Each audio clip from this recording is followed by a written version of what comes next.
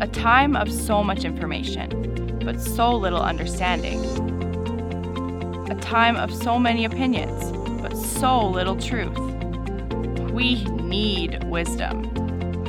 God loves when we seek it. God gives when we seek it.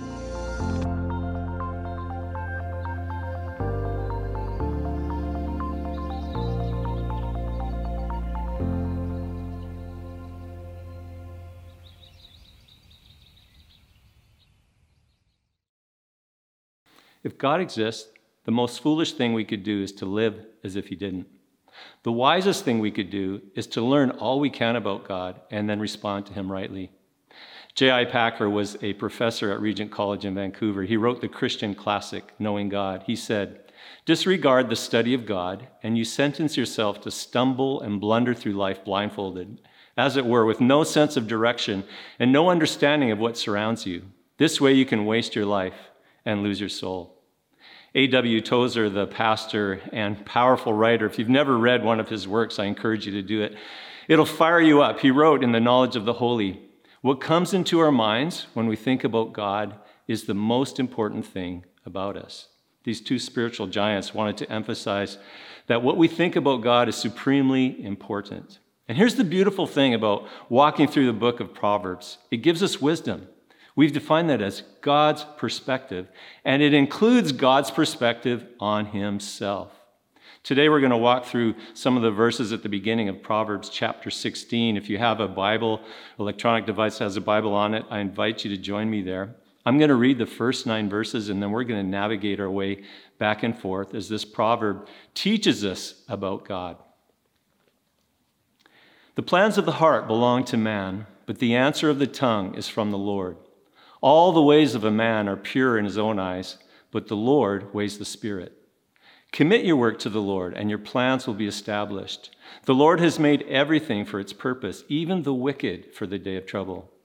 Everyone who is arrogant in heart is an abomination to the Lord. Be assured he will not go unpunished.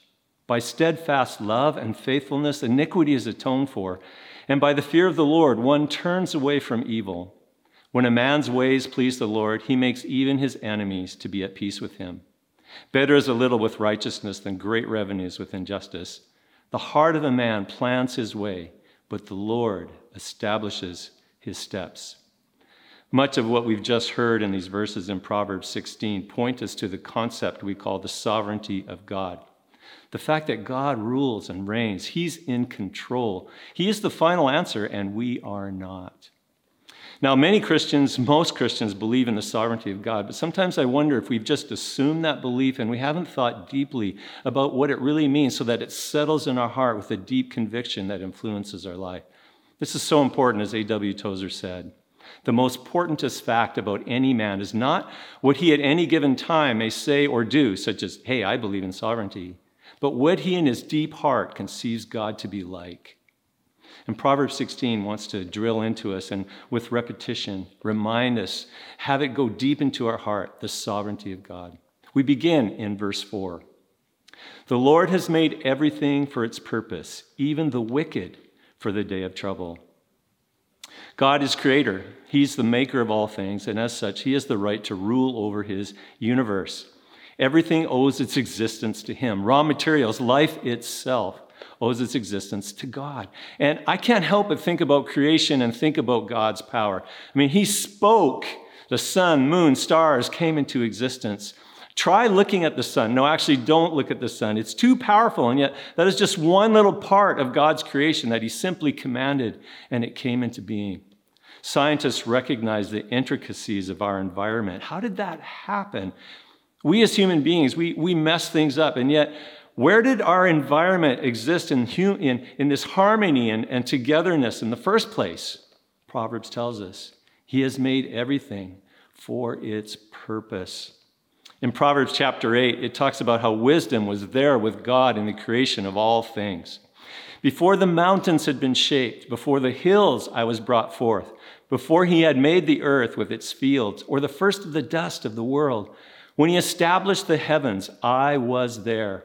when he drew a circle on the face of the deep, when he made firm the skies above, when he established the fountains of the deep, when he assigned to the sea its limits so that the waters might not transgress his command, when he marked out the foundations of the earth, then I was beside him like a master workman, and I was daily his delight, rejoicing before him always, rejoicing in his inhabited world and delighting in the children of man. God, through wisdom, created our world to be a home and a habitation for mankind. It's created with such complexity and beauty. This summer, if you can just slow down and take some time to look at the creation around you, you'll be astonished. It's an amazing reflection of an all-wise God who created all things with purpose and design, including you and me. He has made everything for its purpose, including the wicked for the day of trouble. Now, the last part of this verse, it might be so easy to take it in a way I don't think it's intended. It could be taken to seem that God has created the wicked, like he's made them for his purposes. But I think there's a better way to understand this. I mean, after all, so many Proverbs talk about how God hates sin and he hates wickedness. I mean, why would God create something that he loathes? And how could God judge something that's wicked and evil if he himself created him to be that way and they're just simply carrying out his purpose? No, it's best to understand that everything will come to its intended outcome. So we know when the world was created that the original human couple, that they rebelled against God and they wrote into God's story of creation sin and evil. But that evil will not prevent God's purposes. And in the end, evil will get its right due. God will make everything right. As the Good News Translation puts it, everything the Lord has made has its destiny, and the destiny of the wicked is destruction. So God plans, God purposes, and nothing, not evil itself, can stop what he plans and purposes to do. We read in Proverbs chapter 21, verse 30, no wisdom, no understanding, no counsel can avail against the Lord. Nothing can stop him. Now, I don't know about you, but sometimes I feel the pressure of culture that seems to be building momentum against the Christian faith. Recently, I saw how one of our provincial political parties had advertised in a Christian magazine, and the media totally chastised them for that. I mean, how could you advertise in a magazine that reinforces, that values traditional marriage? Think God's design. It seems like everything needs to be tolerated except that which is Christian. And if you've been reading along with us in our reading plan, where we are reading Psalms and Proverbs together, we see how God feels about people who push against his way and against his designs. We read in Psalm chapter 2, why do the nations rage and the peoples plot in vain? The kings of the earth set themselves and the rulers take counsel together against the Lord and against his anointed, saying, let us burst their bonds apart and cast away their cords from us. We don't want any of God's restrictions. In verse 4, we read God's response. He who sits in the heavens laughs. The Lord holds them in derision. Now, as we're walking through this section in Proverbs here, I want us to think like we're taking a hike, a climb. And we're taking a climb to get to a higher understanding of who God is. And as we do that, we want to take a break every once in a while to reflect on how we're going to respond to what we find written in here. How do we respond to the sovereignty of God, that he plans, that he purposes? Well, the first thing that comes to my mind is simply trust. Maybe the pandemic that we're in or the social upheaval, maybe you're in a financial situation that has really unsettled you, or maybe it's a different kind of personal matter. You know, we come into relationship with God right from the beginning by trusting him. And we continue to walk in our relationship with God by trusting him. One of the first and continual responses we need to have to the sovereignty of God is to trust the one who has everything in control. We are to be at peace. Jesus spoke to his disciples before he left, warning them, that culture, they would be under the fire of a culture that's hostile towards them. But he said, don't let your heart be troubled. He's got it. He's going to take care of you. So How's your anxiety meter? Where is it at now? Maybe you're trying to put too much stuff on yourself, trying to control what you can't control, trying to figure out what you're not meant to figure out, trying to protect yourself from something you can't protect yourself from. God's got it. We read in Romans chapter 8, a verse that's often quoted, but it's not trivial. And we know that for those who love God, all things work together for good, for those who are called according to his purpose. God plans, God purposes. He has a plan and purpose for your life. Can you trust him? Will you trust him? Will you trust his timing? Let's take another step. God judges in his sovereignty, and evil is punished. We read in Proverbs 16:5, everyone who is arrogant in heart is an abomination to the Lord. Be assured he will not go unpunished. Now we know that in creating the world, God set our world up so that it operates a certain way, and he gave us principles to live by. And when we disobey, when we rebel against those principles, we are inevitably going to find ourselves in a difficult place. We see that in Proverbs chapter 1, when God speaks to those who have rejected his truth and his ways. He says, because they hated knowledge and did not choose the fear of the Lord, would have none of my counsel and despised all my reproof, therefore they shall eat the fruit of their way and have their fill of their own devices. In other words, we will reap what we sow. There's a natural recourse to rejecting God's ways. But there is a segment within Christianity that wants to confine God's punishment, God's judgment, only to like the natural result of disobeying God. But we need to see, as Proverbs 16:5 assures us, God judges and evil is punished. Proverbs 11 also echoes that when it says, those of crooked heart are an abomination to the Lord, but those of blameless ways are his delight. Be assured an evil person will not go unpunished, but the offspring of the righteous will be delivered. God in his sovereignty judges and evil is punished. You know, our world is crying out right now for justice. No justice, no peace. And unless your conscience has been seared, all of us have this moral compass within us that we want to see wrongs be made right. But here's the deal. Have you ever had somebody confront you because you did something wrong and you know it? And how do you feel when they talk to you about it? Me, I feel defensive. And my first response is probably, who are you to judge me? See, we're not really the right ones to judge one another because you're imperfect, I'm imperfect. I don't see things perfectly. You don't see things perfectly. But God does. God sees things perfectly. He judges perfectly. Proverbs 16:2 says, all the ways of a man are pure in his own eyes, but the Lord weighs the spirit. Proverbs 15:3, the eyes of the Lord are in every place, keeping watch on the evil and the good. God sees perfectly. He can judge perfectly. Everything in the end will be made right because he does that. So how do we respond to that? Maybe you're here today, and as you're watching, really current in your life is a situation where somebody has hurt you and offended you. And I know how it is for most of us when somebody does that to us. Our natural response is we want to respond in a way that we get even. But God knows this eye-to-eye approach. You end up, as you try to destroy other people, you end up being destroyed yourself. He has a better way for us, and it's predicated on his sovereignty to judge. He will take care of it. Let go of it. Let it go to him.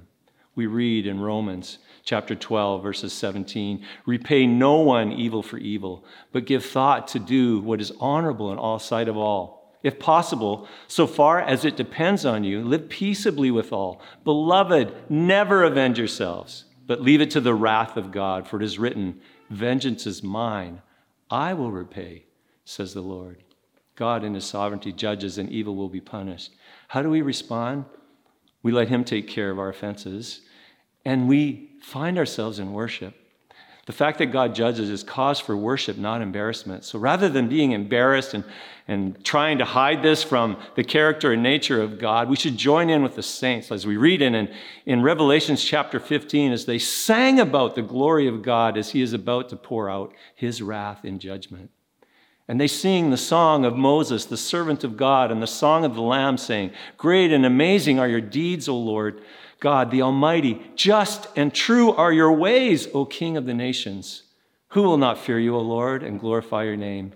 For you alone are holy. All nations will come and worship you for your righteous acts. And those righteous acts in context are acts of judgment and wrath. They have been revealed. A right response is to find ourselves in worship to God. And a right response is also to find ourselves in careful living. We saw in our series in 1 Peter, where Peter wrote, "And if you call on him as Father who judges impartially according to each one's deeds, conduct yourselves with fear throughout this time of your exile." In the last half of Proverbs 16:6, it says, "By the fear of the Lord, one turns away from evil." God judges and evil will be punished. It's cause to worship him. It's cause to live carefully. Let's take a step further. God not only plans and purposes, God judges, evil is punished. God also saves. You know, as creator, God made provision for his creation for there to be food, for there to be an atmosphere in which they can breathe. He created a situation for them to live. He's also provided for us, though, to live in relationship with God, even when we messed up. And this is what chapter 6 refers to, the provision of God. And you have to read this along with the judgment of God when God says, "By steadfast love and faithfulness, iniquity is atoned for." Have you ever, as a kid, do you remember when maybe the first time you looked under a microscope? And you may have looked at something that looked really perfect and maybe a smooth piece of cloth or something. Then you put it under the microscope and it looks rough and so imperfect. So it is with God, who sees things perfectly to the ultimate degree. None of us, who can stand before him? Our imperfections are so brought to light. Who can stand? I'm sure the writer of this proverb had no idea the significance of what he was writing and its ultimate fulfillment in Jesus Christ. Steadfast love and faithfulness was supremely demonstrated when God the Father gave his Son, Jesus Christ, to become human, to walk in our place, to live a perfect life, and then to voluntarily, in obedience to the Father, go to the cross and die for us, shedding his blood so that he could atone for our sins. In other words, so that our guilt could be forgiven, our sins forgiven, our guilt taken care of, and we could be restored in a right relationship with God. God has saved us. What should be our response? Well, if you're watching today and you don't have a relationship with God, the very first step is simply to give over your life to him, to say, "God, I want to trust you. I want to receive that gift that comes through your faithfulness and your steadfast love, that gift of forgiveness and atonement, that I could be made right with you," and to give your life over him in dedication, a prayer of trust in him. And for the rest of us, maybe you've been a Christian a long time, and how do we respond to this? Well, I think it's really interesting that in verse 6 of Proverbs chapter 16, it talks about how after steadfast love and faithfulness takes care of iniquity, it's by the fear of the Lord a man turns from evil. You see, it's one thing to turn from evil and doing things wrong and wanting to live right with God because we're mindful of God's judgment and that he will punish evil. It's another thing when we become so aware of the magnitude of God's love and grace and mercy for us that we turn from evil and want to live a life that's right with God. Let me illustrate this with a story of a personal friend of mine. This couple had been on the mission field for many years, and as their children grew older, they decided to come back to Canada. One of their sons in that process, having been raised to know and love Jesus, decided to walk a different path. He played in a rock band and got involved in the drug scene. His parents never stopped loving him, praying for him, but I'm sure to them it seemed like an eternity that he had chosen to walk a different way. And then it happened. In a fall evening, this young man was coming back from California as part of a drug deal on a motorcycle. South of Bellingham on Interstate 5, he was going 90 miles an hour. Not kilometers. He was going 90 miles an hour. On that night, as he was driving his motorcycle, having driven fast like that all the time, his steering wobbled for a brief second, and instantly his bike lost its footing and began to fall over and crash. He thought immediately, I'm going to die. And as the bike started to slide, his first thought was to hang on to the bike. So he grabbed onto the bike, guardrails beside him, waiting for impact, waiting for it to all be over. And I'm sure what seemed like an eternity to him, it didn't. And the bike came to a stop, and he got up, shaken, took what was left of the bike, got it to the side of the road. That night, a friend who was riding with him, who had been behind him, got him to a restaurant in Bellingham around 1 a.m. in the morning. He changed his clothes, called his parents, was hoping they could come pick him up, but there was no answer. He stayed in that restaurant for a couple of hours. And over that couple of hours, he began to think about what had just taken place. Still, the adrenaline running through his body, shaken, and he thought about how he had intended to buy crash bars for his motorcycle when he was in California. They're bars that protect the engine so that if you do have a wipeout, they protect the engine. But he didn't have enough money to do that, so he had decided not to. Because he didn't have crash bars, when his bike fell over, there was a puncture in the engine, and oil began to seep out of the engine that created a slick that he slid on for 500 feet. That's right, they measured it. 500 feet. He slid on that oil slick. Yeah, as he did that, the pavement sort of worked through his clothing. He was wearing rain gear, worked through that. He worked through his ski suit he had underneath that, worked through his jeans, worked through his long johns. He had one scratch on his body and a piece of gravel embedded into his leg. In that moment in the restaurant around 3 a.m., it dawned on him. God had been at work in his life sovereignly. He hadn't bought the crash bars. He'd been going 90 miles an hour and was unscathed. And there in that restaurant, having experienced the sovereign grace and love of God, he gave his life to Christ. Nobody telling him, nobody forcing him. It was the experience of God's overwhelming love to him. Immediately in the days to follow, this proverb talks about, he turned from evil. He never did drugs again, never dealt. He immediately changed the direction of his life. He went to a place where he could learn more about God. He began to work for a Bible translation ministry. Eventually, he became a pastor. He pastors now, oversees church plants in different places in the world because he experienced the steadfast love and faithfulness of God. As his parents experienced their prodigal son come home, and they experienced the steadfast love and faithfulness of God, together united under Christ, in Christ, now to live for him for the rest of their lives with passionate devotion. You see, this is what happens. This is how we respond when we realize what God has done for us in our lives. Now, each of us are going to have a different story and a different testimony, but each of us as adopted children of God are no less a miracle than he was. God plans, God purposes, God judges, God saves. Let's take another step. We read next in Proverbs that God also blesses. We read in Proverbs 16:7, when a man's ways please the Lord, he makes even his enemies to be at peace with him.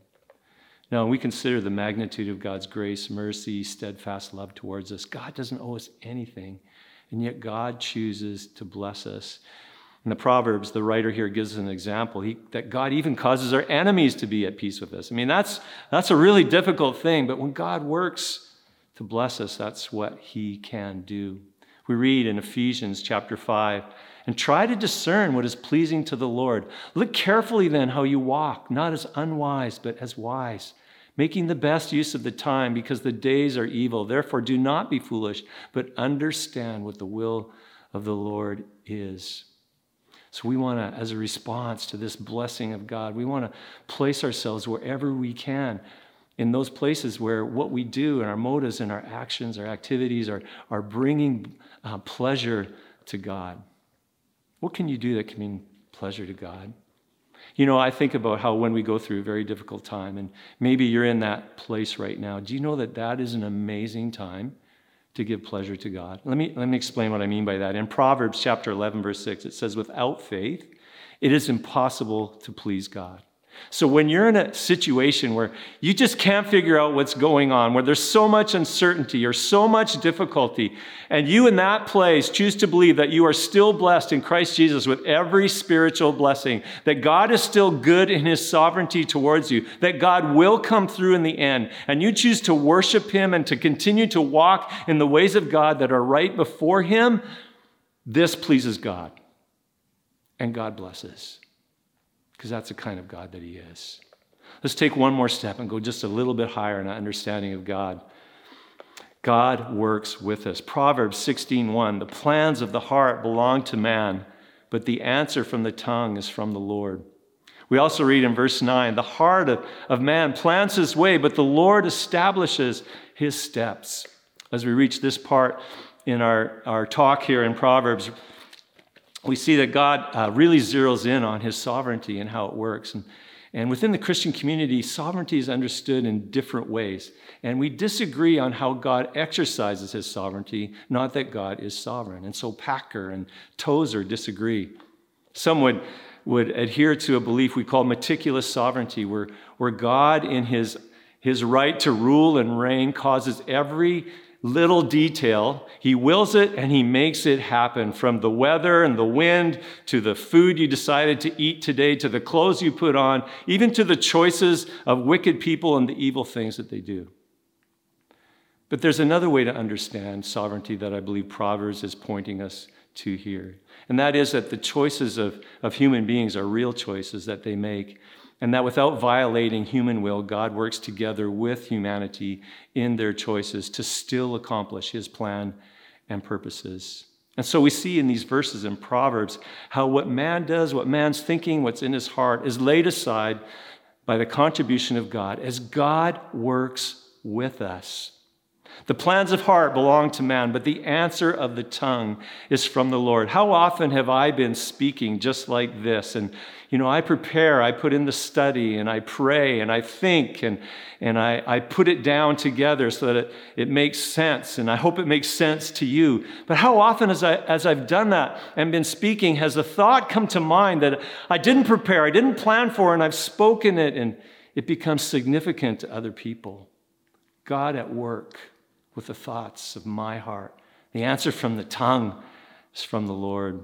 We read in verse 9 again, the heart of man plans his way, but the Lord establishes his steps.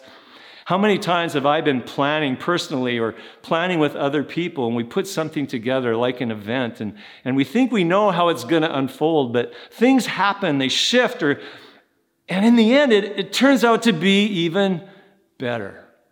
Why is that? Because God is at work. The Lord establishes our steps as we commit everything to him. That is our response that Proverbs gives to us in Proverbs chapter 16, verse 3. Commit your work to the Lord, and your plans will be established. That word commit means to roll on to God. We see God as the greater partner when, instead of, as we plan things out, thinking about what we want, we think about what is best for God and his glory. We roll our plans onto God when we saturate everything with prayer. So we try to discern what God wants, not just to have God bless what we're already thinking to do. And we commit our ways to God when we're willing to go and boldly step into the places where God has invited us into, even when they may seem difficult, scary, or uncertain. God plans. God purposes, God judges, God saves, God blesses, God works with us. That's so amazing to me. Companies, joint ventures, individuals, they'll look at each other and they'll wonder, what does that other party have to bring to the table? Is it enough? And we get God. More than enough. A God who works with us. A God who is sovereign, who created all things, works with us to carry out his good pleasure and establish our steps. A God who's so wonderful, so beautiful, so powerful. How can we not trust him? How can we not live for him? How can we not roll all our plans over to him and walk in step with him? You know, today as I think about what's going on in the world, and there's so many stories of abuses of power where people are taking their power and using it to manipulate, get what they want.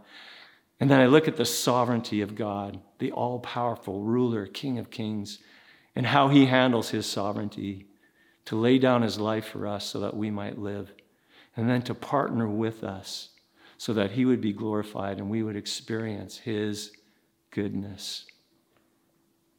Can you trust him for that? Are you willing to trust him in that? You'll never be disappointed. As Paul writes in Romans, whosoever puts their trust in him will never be ashamed. Are you ready to trust him for the first time? Are you ready to trust him again? I invite you to pray with me a prayer of trust. God, we just come before you today and we thank you, Lord, for what you revealed to us about yourself in your word.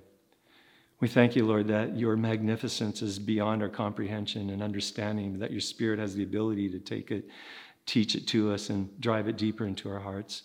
I pray, Lord, for an unshakable confidence in your goodness and your sovereignty in our lives so that we would be willing, Lord, to go wherever you call us to go, to step out into, whatever storm where you want us to trust you, whatever situation, Lord, wherever you call us, that we'd be willing to trust you and walk into it, knowing you're going to bless us there and you will cause all things to work together for good. Lord, if we have not trusted you, we ask you to forgive us. We ask you again to be the Lord of our lives. Come in, take possession, fill us with your Spirit, and enable us to live lives that are pleasing to you. I ask this in Jesus' powerful, wonderful name. Amen.